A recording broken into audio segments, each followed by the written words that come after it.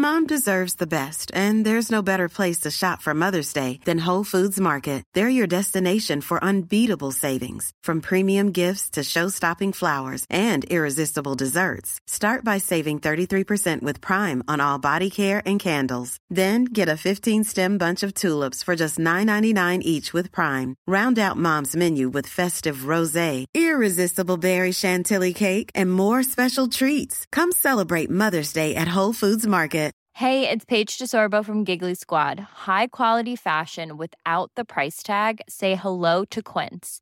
I'm snagging high-end essentials like cozy cashmere sweaters, sleek leather jackets, fine jewelry, and so much more. With Quince being 50 to 80% less than similar brands.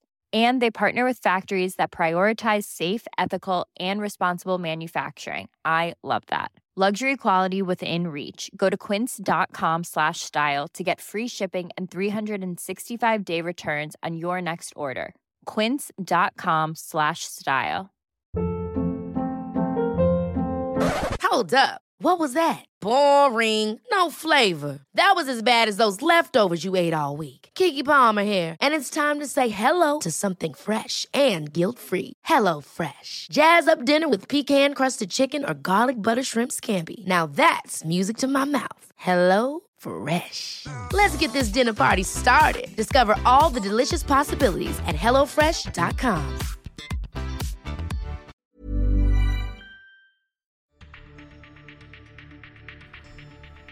Hello, and welcome to this edition of Joint Action.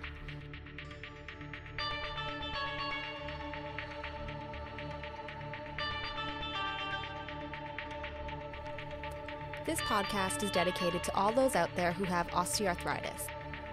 On the show, we unpack the truths and demystify the myths about the disease and its management. If you have joint pain and want to know more about how to manage it from the world's best experts, you've come to the right place. Without further ado, it is time to welcome your host, David Hunter. Hello and welcome to this week's edition of the Joint Action podcast, where we have the opportunity to talk about, do you really need that surgery for your knee osteoarthritis? Now, many of you at some point in time will have been referred to a surgeon. Oftentimes, you may have asked for that, but frequently this will occur with you being underprepared or lacking knowledge about what to expect.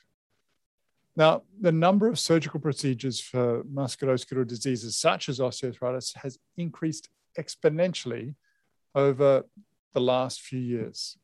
Some of these are unnecessary and leave patients no better off than they were before. Knee replacement surgery can be a wonderful and cost-effective treatment for end-stage osteoarthritis, but only when less invasive treatments have failed. There are many factors driving the alarming rates of increased surgery, ranging from system-level factors such as inadequate reimbursement for physiotherapy treatment to personal-level factors such as individual beliefs and education of patients and their healthcare providers. Frequently, referrals are made to surgeons as primary care doctors feel there is nothing more they can do. But if you are a patient that is referred to a surgeon, it's incredibly important to be prepared for what that consultation will involve and what to consider as to whether you truly want or need surgery. So that's the topic of today's show, and we're joined by Howard Lux to distill that complex topic. Dr. Howard Lux is a board-certified orthopedic surgeon and sports medicine specialist. Howard graduated from New York Medical College and completed his orthopedic surgery residency in 1996 and a fellowship in sports medicine at the Hospital for Joint Diseases in New York City in 1997. His focus is on injuries that involve shoulder, knee, and elbow. He's the chief of sports medicine and arthroscopy at New York Medical College and Advanced Physician Services. Hello, Howard, and welcome to the show. Thank you, David. It's my pleasure to be here. Yeah, no, it's an absolute pleasure to have you on the show. It's been something that I've been looking forward to for a while, and it's talking about a topic which I know is very near and dear to the listeners' hearts. But before we get in to the meat of today's content, what I'd like to do is give myself and the listeners a chance to get to know you a little bit better, if that's okay. So can you just tell us a little bit more about your background and what a typical day might look like? Yeah, sure. So I'm an orthopedic surgeon in New York, an active father of 3. I fit my work into my family life. I have a sports medicine practice, but that's focused on care of knees and shoulders, including arthritic knees and shoulders. My 3 days a week, I'm in an office. 1 day a week, I'm in an operating room. Another day a week, I'm writing posts for an active website, recording podcasts, or spending time with one of my kids. Sounds like an incredibly full life. And I really like the way you prioritized family. I think that's so important. Absolutely. Yeah. Now, when you're not doing your day job, and this might be an extension of your last answer, but what do you like to do? So as we just talked about, I have prided myself that I have seen probably 95% of my kids' soccer games or football games or volleyball games. I'm always there on the sideline to support them. I like to have family dinners, and my kids know I like to remain active. I practice what I preach, and I walk the walk, so I'm out running. That is very protected time, and I work out often, and I'm trying to prevent any muscle loss or loss of my aerobic health. And so my kids respect that, and they give me my time to be outside with myself. Yeah, I mean, I think that time where you can look after yourself is so important. Where do you tend to squeeze that into your busy schedule? So I'm a morning exerciser. I have a lot of trouble running at the end of a day. I can't clear my head. But when I wake up, I'm out at sunset running on one of many local trails out in the woods. And if not, I'm hiking with dogs and one or both of my children. Sounds amazing. Hopefully we'll be able to do it together sometime. One of the questions I love to ask people, because I think it gives me a little bit more insight, is if you had to describe yourself in 5 words, what would they be? So I put father first. I'm going to put active second. Dependable to friends, family, and patients. Enthusiastic, 58. I'm pushing 20-something years in this profession, and I still love what I do. And I'm flexible. If you're not flexible these days, you're going to get run over. Tremendous qualities, and really, really inspires me to continue to improve as well. Now, obviously, the main content of today is really about surgeries and potentially unnecessary surgeries in older adults who come along with, in this instance, we're talking predominantly, I think, about knee pain and arthritis associated with that. Now, in the first instance, I just want to paint a scenario and want you to tell me sort of how common that type of scenario is. But a person comes along, they've been referred by their primary care doctor, their GP, a general practitioner. They've had knee pain for a number of years. They're overweight. They're less active than they could be. They're probably not as strong as they could be. And they've got knee pain on most activities during the course of the day, particularly going up and down stairs, but also with other activities. And they've been referred to you with no other provision of treatment provided prior to you seeing them. And they've taken some over-the-counter anti-inflammatories, but they haven't worked. And so here they are, they're knocking on your door. Is that a common scenario for you? Only about 15 times a day. So it is something I see very frequently. Yeah. And in your practice, in your hospital, do you see an increase in the number of presentations like that, an increased volume of surgery happening in the community around you associated with that? I see a significant number of knee replacements occurring in the community. Certainly, I can't speak to, let's say, the conversion percentage, right? How many people that surgeon saw versus what percent of the ones they saw they're operating on. I can speak to my conversion rate, which is very low. And to jump back to that patient that you presented, it's very common for them to present with an MRI, unfortunately, or with the knowledge that they had an X-ray showing bone on bone.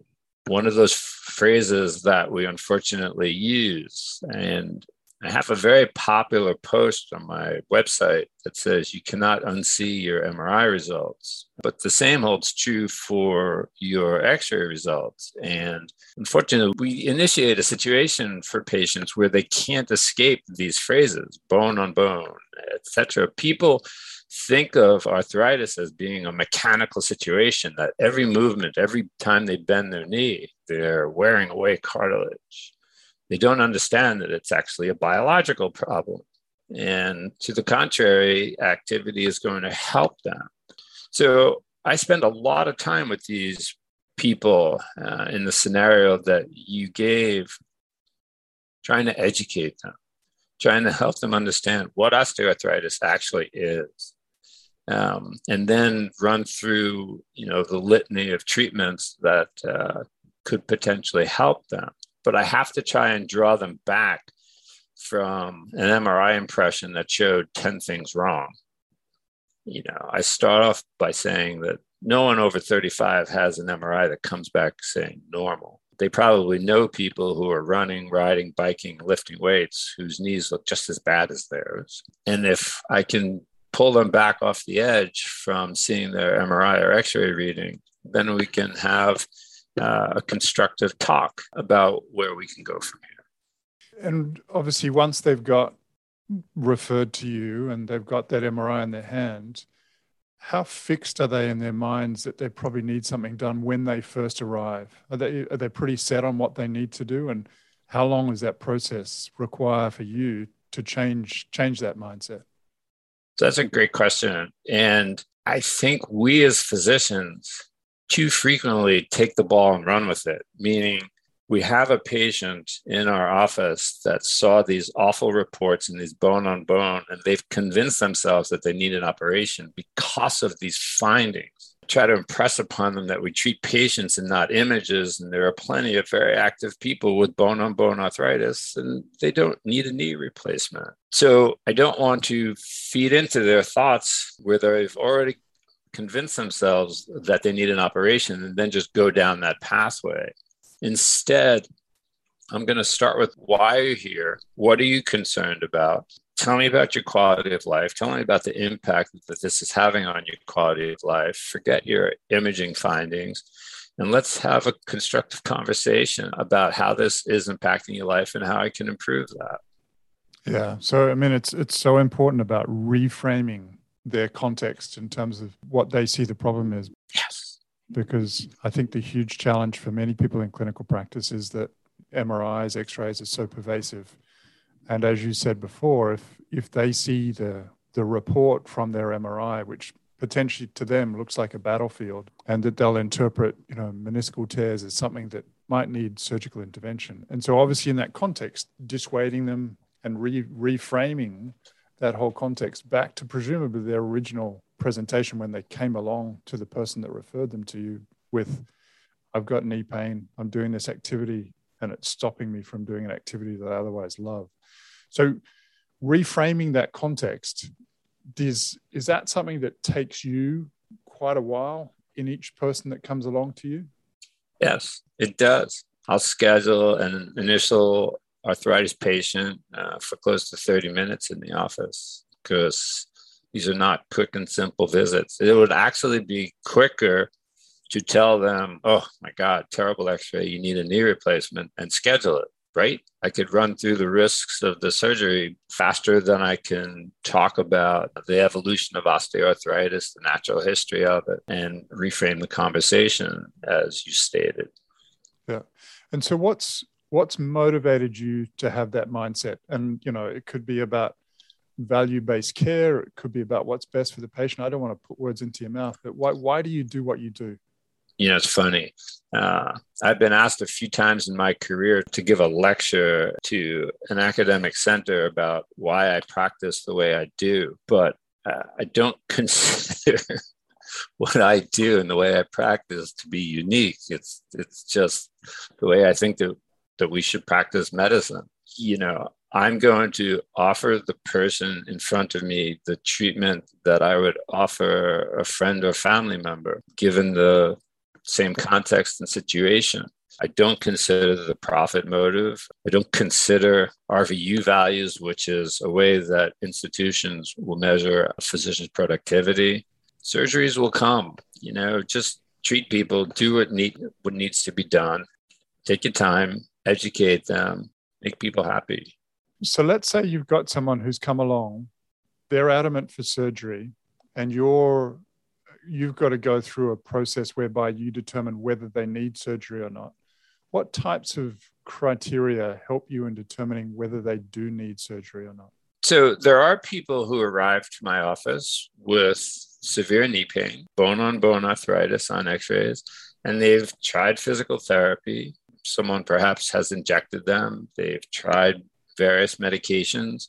They have tried to lose weight, or they have lost weight, and their pain persists. As you and I both know, there will come a day in the not too distant future when we're able to subdivide patients with osteoarthritis, right? We have some people who come to our office with a knee that's just lit up. These knees are swollen, they're warm, they're intensely painful and stiff. Yet the next person in the next room has bone-on-bone arthritis, but there's no fluid in the knee. The knee is quiet, and they take a few Tylenol, and they're doing well. These are two very different manifestations of osteoarthritis. And it's only with time and experience that you learn to separate these folks, because when those hot knees show up in your office, as you know, they can be quite hard to calm down. So for clinicians, and hopefully also for patients, trying to understand what clinicians are doing when they're making that decision, is there a particular language or tips that you would use for people who are out there who are considering surgery, who've gone along to see the surgeon, particularly when you're thinking about the language that should be used or the framing of the communication, about how best to try to dissuade people from surgery who probably don't need it in the first place? First, I really have to dive down into how this is affecting their quality of life. Is it that they can't play 3 sets of tennis and they're only playing 2? Or that they can't walk the golf course anymore? They need to ride in a cart. Are there associated medical conditions or problems, right? People with poor metabolic health, so type 2 diabetes, hypertension, little abdominal obesity. We know that that's a highly inflammatory process, and they're going to have more pain than others. And there's things that we can do with our primary care colleagues to improve the situation. So I have to take into account their medical condition, their complaints, the treatments that they've tried, and I have to educate them about the disease process. As we talked about, this is not a mechanical process. They should not be afraid of exercising and trying to get the most out of physical therapy or their own efforts.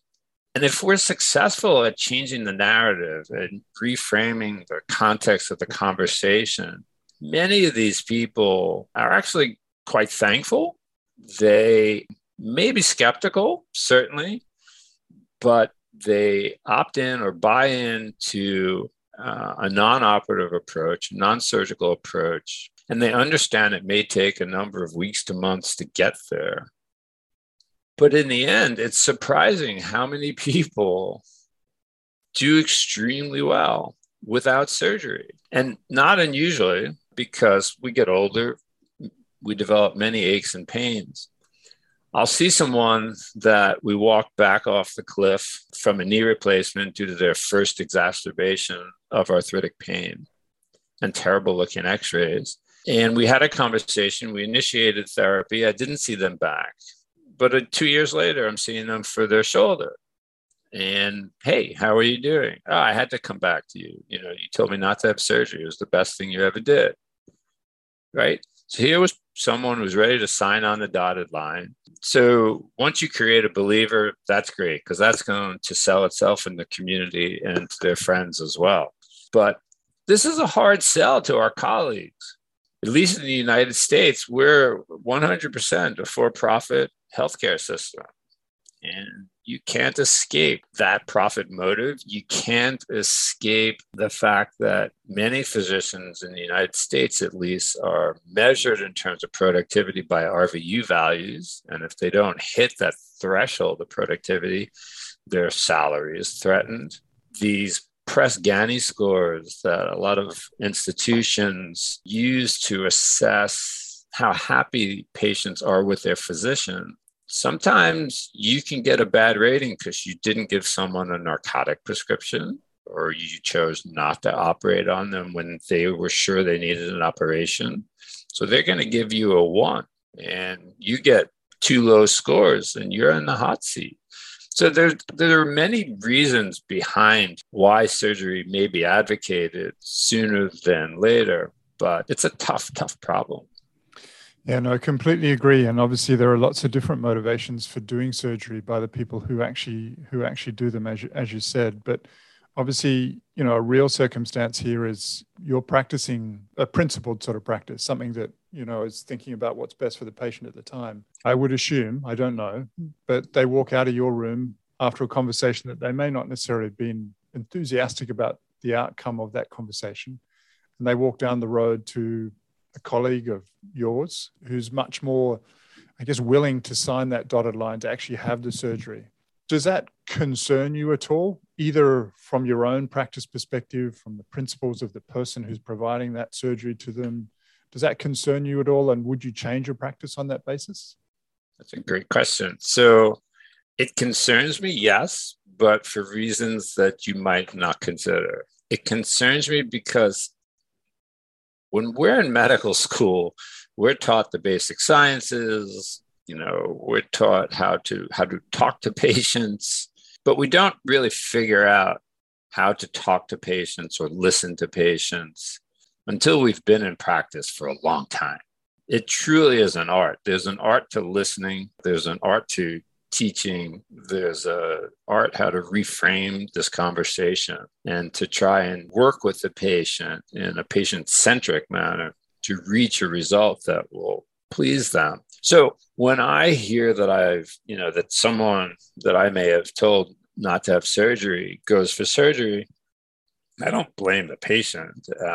I look inward and try and reflect on that conversation and try and figure out what I did wrong, right? Could I have included something else, another tidbit? Could I have framed the discussion differently? So always trying to make myself a little better at what I do. Yeah. Well, hopefully you inspire others to do the same. But, obviously coming back to the nub of the matter, there will still be practitioners who are out there who will be willing to do those surgeries that potentially shouldn't be happening. How do we change the system, knowing full well that, profit is ingrained, that motivations to do different things are potentially being driven by things other than what's best for the patient?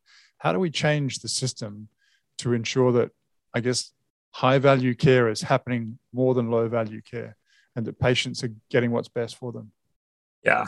It has to be through a risk-based reimbursement model, a payment model, which for your non-physician listeners is a payment system where a physician is paid to care for a certain number of patients, and they're given a set amount of money to care for those patients. So they're incentivized, in essence, not to operate on them. The issue could be that you undertreat them too. So this is a double-edged sword. But until we change the reimbursement models, until there's more risk borne by the physician, I don't think that things are going to change. Yeah, no, great suggestion. And we actually just dropped a podcast on that health system reform that you're talking about, and particularly payment reform, where the payment's based around quality and they're capped and they're basically done in a way that ensures optimal care and high value care, and I guess reduces a lot of the incentive away from things that probably are wasting money in our healthcare system, particularly the prevalent use of MRIs and older knees, and also the frequent use of arthroscopy. Now, you've just had the conversation with the patient. They've walked out and they say, I'm fully clear about what I need to do. What is it that you've instructed them to do if they don't need an operation? So because of the conversation that we had with regards to this not being a mechanical issue, I've found that many people who are still able to walk and still able to exercise have stopped. And they've stopped because they think they're saving their knee. So by having the conversation about how arthritis is a biological issue, and actually the biological environment in the knee is more favorable to cartilage in an active individual. So you'll save your knee if you remain active. Not only that, but the 5 most common causes of death are prevented by exercise and activity. So it's very important to move. They're going to leave with either a series of exercises or activities that I would like them to pursue. If they believe they can do it on their own, they're going to leave with a prescription to a physical therapist who I know will work well with them to help convince them and continue to exercise beyond the 4-week prescription. They're going to leave with the understanding that I'm not telling them they may never need an operation. I'm telling them they don't need an operation now. And there may come a day in 3, 5, 7, or 10 years when they'll walk in here and say, look, I've had it. I've tried everything and it's time. That's the time that I need to do something. So, I let them know that I'm there for them. I am a surgeon, a decidedly non-surgical surgeon or a family practice orthopedic surgeon, however you want to phrase it. However, I am there for them. And when they need me, I'll be there for them. Yeah, no, it's a wonderful way to practice, and hopefully others can step up to the plate and try to practice in a very similar way. Now, you mentioned it earlier on, and I just want to try to get a metric on it so that listeners can understand it. You mentioned something about your conversion rate. So what proportion of older adults who come along with knee pain end up with an operation? In my practice? Yeah. About 4%. Yeah. And I think for the listeners who are out there, if you talk about the natural history of knee osteoarthritis, the vast minority of people ever get an operation. So if you look at the natural history, I think most people believe that a joint replacement is in their future. But if you look at most longitudinal observational studies, it actually runs at about 8 or 9% ever need an operation. So I really want you to take heed of what Howard's saying. It's such an important concept. You may be referred to the surgeon. You may not necessarily get referred to Howard, but I think it's really, really critical that you pay heed to the words that he says, because not everybody necessarily practices in as principled a way as he does. So back to the topic at hand, are there any particular resources or information that you'd like to point people towards that you think might be helpful in illustrating some of these concepts? There are some great community boards online. If there is a benefit to Facebook, I'm not sure, but if there is, that these groups do exist.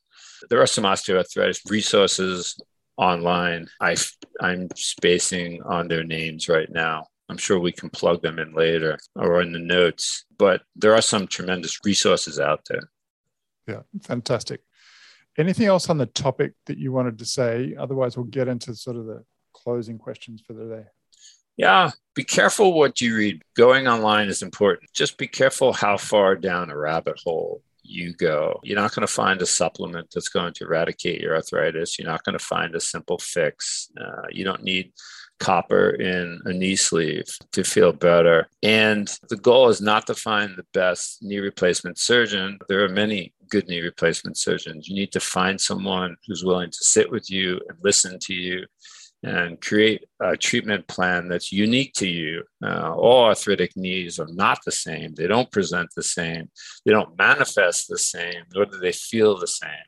So we don't know the magic time to operate on people. We don't base it on an X-ray. We base it on what we hear from you, what we see when we observe you. And we only use the X-ray really to confirm everything that you've said and what we were thinking from touching you. And the X-ray we use to plan a surgery in the very end. Otherwise, it doesn't add as much to the treatment plan as you would think. So try and de-emphasize what your X-ray says, or what you saw. You can have a life, a very active life with osteoarthritis. And you should have an active life with osteoarthritis. This is not the time to stop your exercise and activity. This is not the time to stop going out with your friends and family and walking your dogs around the block. The more active you are, the better you're going to treat your knee, and the healthier that your knee is going to be, and the longer you're going to keep your natural knee. Such important advice, and hopefully the listeners will pay great heed to those really supportive remarks, because it is amazing when the knee is given the opportunity to do so, how much load it can take, despite what people's perceptions are about x-rays, MRIs, and what they may or may not have been told. You know what I think important addition to that is somehow, somewhere in orthopedic surgery, the time frame of 6 weeks has surfaced. Everything gets better in 6 weeks. Your bone will be healed in 6 weeks. If this isn't better in 6 weeks, then we'll operate. Well, nothing gets better in 6 weeks, especially after we're 50. Take it from an aging runner, right? If I get hamstring pain, I have it for a year. If I get Achilles tendon pain, I have it for a year. My knee swelled up 1 year. No injury. It just happened. I didn't x-ray it. At first, I waited. An excruciating amount of time for a runner, close to 2 months. Finally, I got an x-ray. Nothing wrong. A friend of mine's a radiologist. He owns an MRI center. He's like, just lay on the table. I said, fine. I should never have done that because I can't forget and see my MRI results. So just when I thought my running career was over, we're 3 months out, 3.5 months out, swelling went away, pain went away, and I'm back to running. And that was years ago. It hasn't woken up since. So if you're in someone's office and they say, come on back, try this for 2 weeks and come back. And if you're not better, we're going to operate on you. No, you're going to need to give it a longer period of time. Really sagely advised, because, I think to do the things that we would otherwise advocate people do when they have osteoarthritis of the knee, particularly around getting strong, getting more active, losing weight, that's a process that will take months. And unfortunately, a lot of clinical decisions, particularly decisions made by doctors and surgeons, get made during an acute flare, which is part and parcel of the disease. And I think it's important people understand that and be wary of the fact that, no operation is a quick fix. The recovery from it is not straightforward, and there are complications associated with anything that you do that's invasive. True. So, Howard, I just want to get into some closing questions, again, primarily to get to know you a little bit better and for the listeners to do so as well. You may not like what you hear. You'd be surprised at some of the things I do get to hear. But anyway, this is a rapid fire round, so just quick responses if that's okay. But favorite book? Books are a gift, so I read anything that I can get whenever I have a chance to read it. Favorite movie? I need action, so I love Jason Bourne. Wonderful. Dog or a cat person? Dog. Yeah, I'm pleased the way you emphasize that. Favorite quote? You cannot outrun your fork. Speaking of which, what's your favorite food? Steak, which I last ate about 10 years ago. Very sad. Story for another day. Do you have a bad habit? Oh, yes. I chew gum. Awful habit. Yep. Yeah. Where do you like to go on holiday? Beach. What superpower would you have? X-ray vision. Waiting for X-rays is just torture. If you could meet anyone dead or alive, who would it be? You know what? I'd revisit my grandfather. I was far too young to recognize the lessons that he was trying to teach me. Great advice. And what would you do if money were not an issue? Eradicate hunger. Yeah, such an important issue, isn't it? Now, potentially along the same lines about social determinants of health, but if you could do anything to improve health and healthcare, what would you do? Change the payment models, introduce much more risk on the physician side. Well, hopefully it comes to pass, because I don't think anything fundamental is going to change until that actually occurs. And how do you continue to learn in order to stay on top of things within your role? Oh, reading and believe it or not, Twitter. I mean, look, you and I are having this conversation because of Twitter. So while I think that Facebook and a lot of Twitter is a cesspool, if you really craft your feeds well, you can learn a lot. There's a lot of very smart people out there sharing a lot of, tremendous wealth of information. And some have been nice enough to digest it for you and write a blog post. So I learn a lot from you, and I have learned a lot from you over the years. So I think that social media does have some benefits. It comes with a lot of harm, but it has a lot of benefits. Yeah, likewise.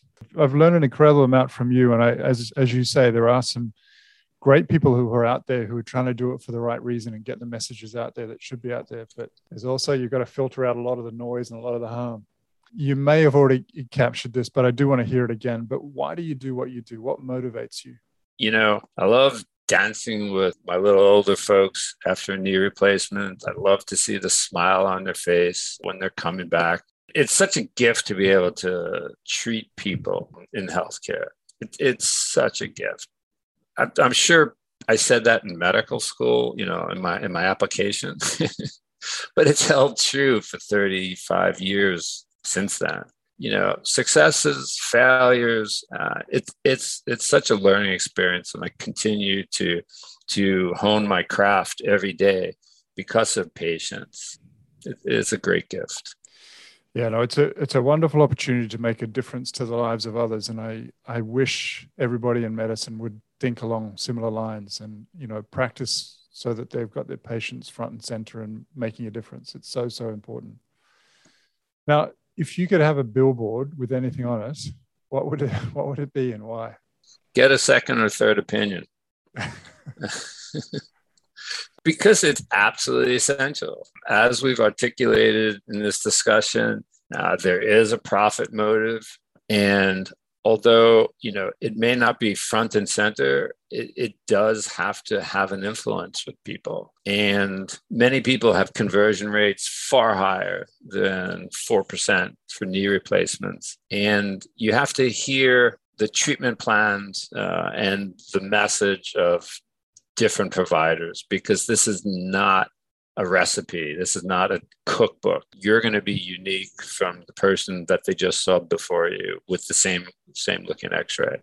So before someone drops a knife on your knee, get a second or third opinion. Very important advice. And that comes from obviously a really respected surgeon. So hopefully pay attention to that. And in closing, Howard, is there any one piece of advice, knowledge or wisdom that you'd like to give to people with osteoarthritis? There is a light at the end of this tunnel. If you are suffering from an acute exacerbation, you are in a world of hurt. I do understand that. As I teach my children, you probably have as well. Don't make decisions when you're emotionally excited. Make decisions based upon fact. Get to a better place. Get more comfortable. Have a conversation with friends, family, your second or third opinion.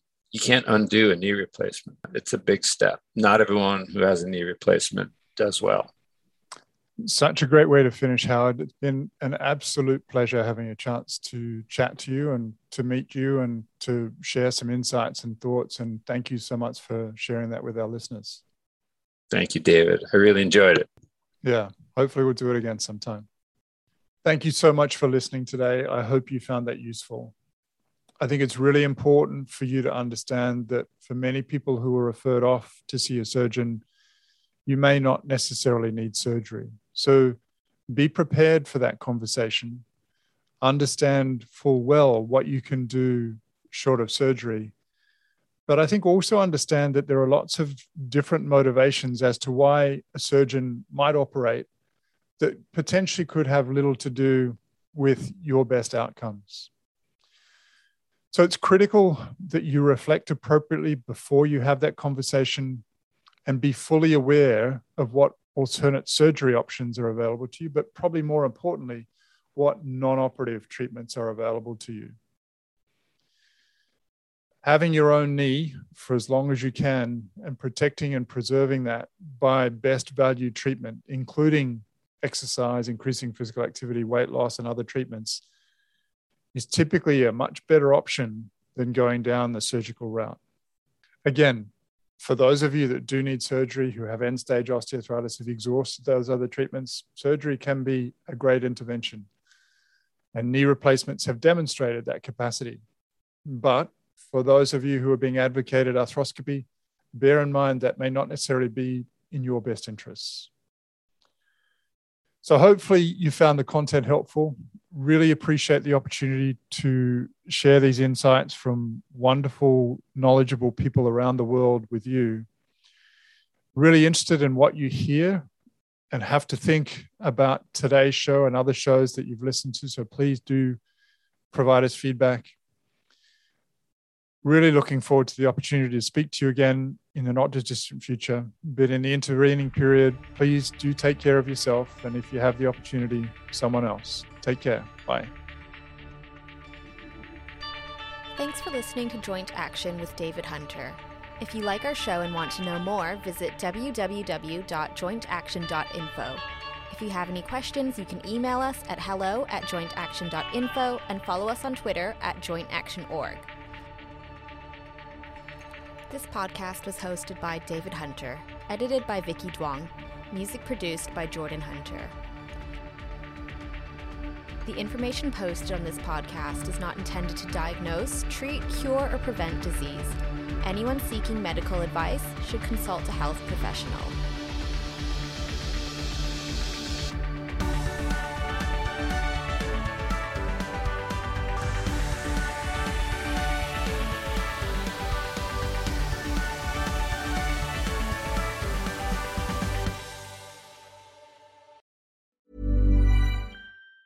Mom deserves the best, and there's no better place to shop for Mother's Day than Whole Foods Market. They're your destination for unbeatable savings, from premium gifts to show-stopping flowers and irresistible desserts. Start by saving 33% with Prime on all body care and candles. Then get a 15-stem bunch of tulips for just $9.99 each with Prime. Round out Mom's menu with festive rosé, irresistible berry chantilly cake, and more special treats. Come celebrate Mother's Day at Whole Foods Market. Ever catch yourself eating the same flavorless dinner 3 days in a row? Dreaming of something better? Well, HelloFresh is your guilt-free dream come true, baby. It's me, Keke Palmer.